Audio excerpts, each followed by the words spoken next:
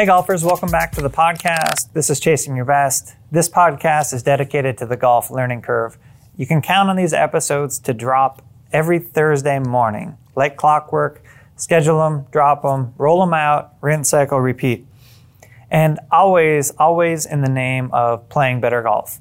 Trying to empower you with more tools and resources and best practices to divvy up your time wisely. And that's what we're going to talk about today, is get you some practice strategies and some ideas around how to divvy up your time, how to allocate your time, because time is precious. And if you listen to the pod for a while, I definitely dive off on these tangents, but I feel like most golfers allocate enough time to the sport, meaning they play enough golf, they get out to the range enough to reach their goals in most cases. Now, some people need to allocate more time, but most of you do. You play enough golf, you practice enough golf, but what you need to be doing is practicing differently and employing some different practice strategies to help yourself out. Now, let's start with some basic practice strategies, and this is mostly for the range, can also be short game. But there's two kinds of practice that I really think about. I think about block practice, in which you're going and practicing some type of skill. So for example, if you're a slicer, a section of block practice might be going out and practicing drawing the ball or making it curving left. There's technique practice, and technique practice is when you're just going to the range to really work on your movement, your motor skills, your club positioning. A lot of you need more technique practice, and you need to know where and what to be working on. But you can figure that out. So there's block practice, technique practice, and then performance practice.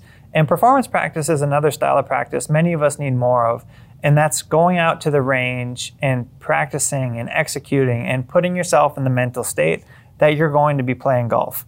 And that is what we're trying to do with performance practice. We're trying to emulate the round of golf. Although I know it's never possible to bridge the gap all the way, what we can do is we can go through our processes exactly the same. Go through our aiming routines exactly the same, and treat every shot like it really, really matters to you. And that's how you trick your brain into becoming better under pressure, because you've been there. You know how to act. You know how to react to that situation. You have been there because you've practiced it and you put the work in. So those are some different practice strategies for everybody. A lot of us need technique practice when we're learning how to move, how to get the club in the right place.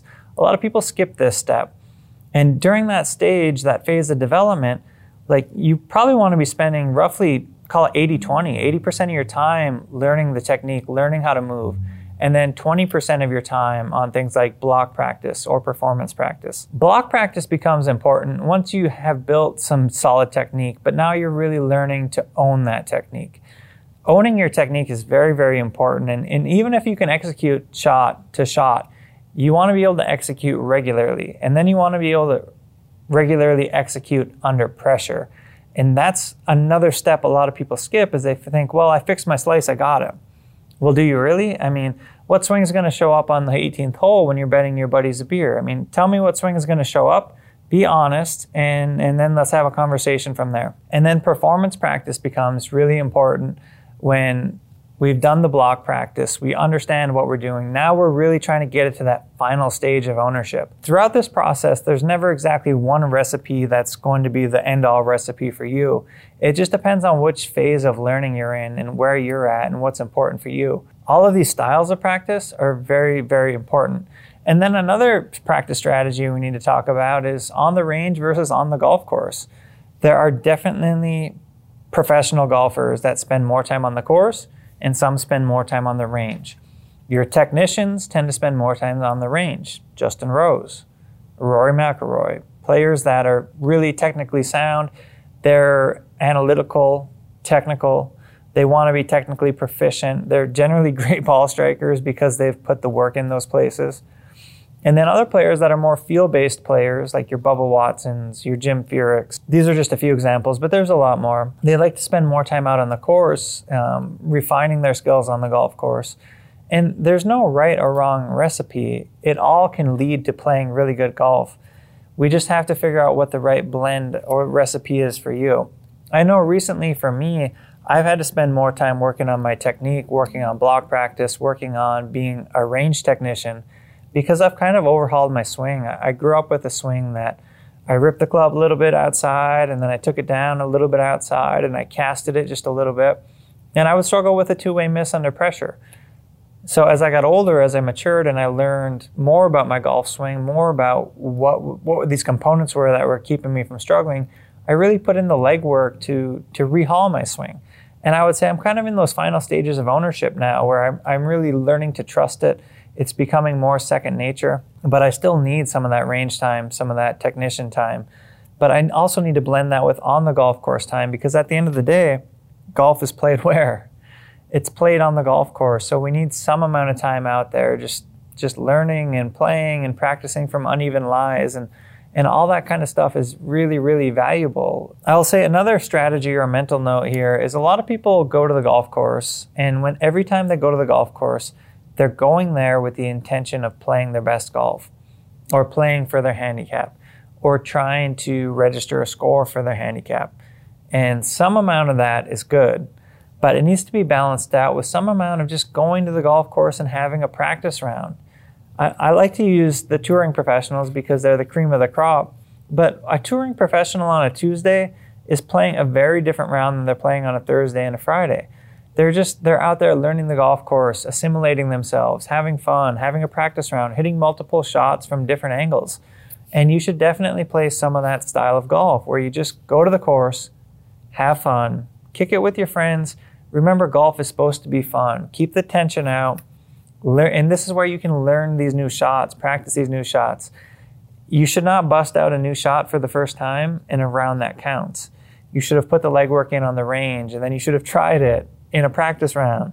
And then when you get out to the course, now you can bust that out, and you've got some reps in, and now we can kind of trust that. What I will say is that a lot of players spend too much time playing in an attempt to shoot their best score, when sometimes you just got to go out, kick it, have some fun, have a beer, relax. Remember, golf is supposed to be fun. That is the reason you're out there kicking it with your friends. And then one more kind of broad strokes here for practice strategy is, let's say you have about an hour to practice. That's a pretty common time frame. You're going to go to the course and spend about an hour. How should you spend that time? Well, whatever you're going to do, block practice, performance practice, technique practice, whatever blend of that, if you're going to spend an hour at the course, you should spend half of your time on the range and half of your time on the short game area. That's easy to say on paper, but it's so much easier to go to the course and just hit balls and just ignore the putting green and ignore the short game area. And again, you have to figure out what stage of practice you're in. Maybe you need to really learn your short game, or maybe you're technically proficient and you need less reps. But as a good rule of thumb, a solid rule of thumb is you should spend as much time on the putting green, short game area, as you have on the range. Don't skip that. Don't skip that step. I mean, if you want to lower your handicap, short game is key. Ball striking is key, but short game is also key. Half of the game of golf is played within 50 yards of the hole. Don't forget that. You have to get in there and you have to develop those feels and develop those reps. And once you've matured more, you may not need to grind as much on your short game, but it's still important to get those reps and develop those feels, because a knife left unsharpened is not sharp. You need to get to the short game area, spend some time. I hope that gives you some ideas, maybe spark some thought in your head about how you should be practicing, what you should be doing when you go out there, and just provoke some thought about how you're spending your time. Like I said, most of you are spending enough time. It's just use it differently. Use it to work on your weaknesses. Use it to work on the things that are holding you back. Are you not hitting enough greens? Are you incurring too many penalty strokes? Are you an inaccurate driver of the ball? Really dive in on those thoughts and then figure out from there, strategize moving forward. So let's say you're a bad driver of the ball. Let's say you miss with a high right, weak open face. If your ball is going high and right and curving to the right, your club face is open. So you have to spend some amount of time learning to close your club face. So it would start with technique practice. What does a more closed club face feel and look like? What is that? Get some reps in there. You then graduate to more block practice, where now that you have some decent technique, now you can work on sharpening that knife.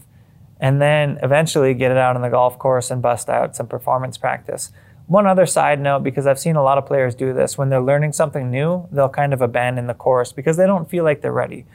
But what I want you to remember is you're practicing because you want to be better at the game of golf. So go play golf. Don't ever abandon the golf course.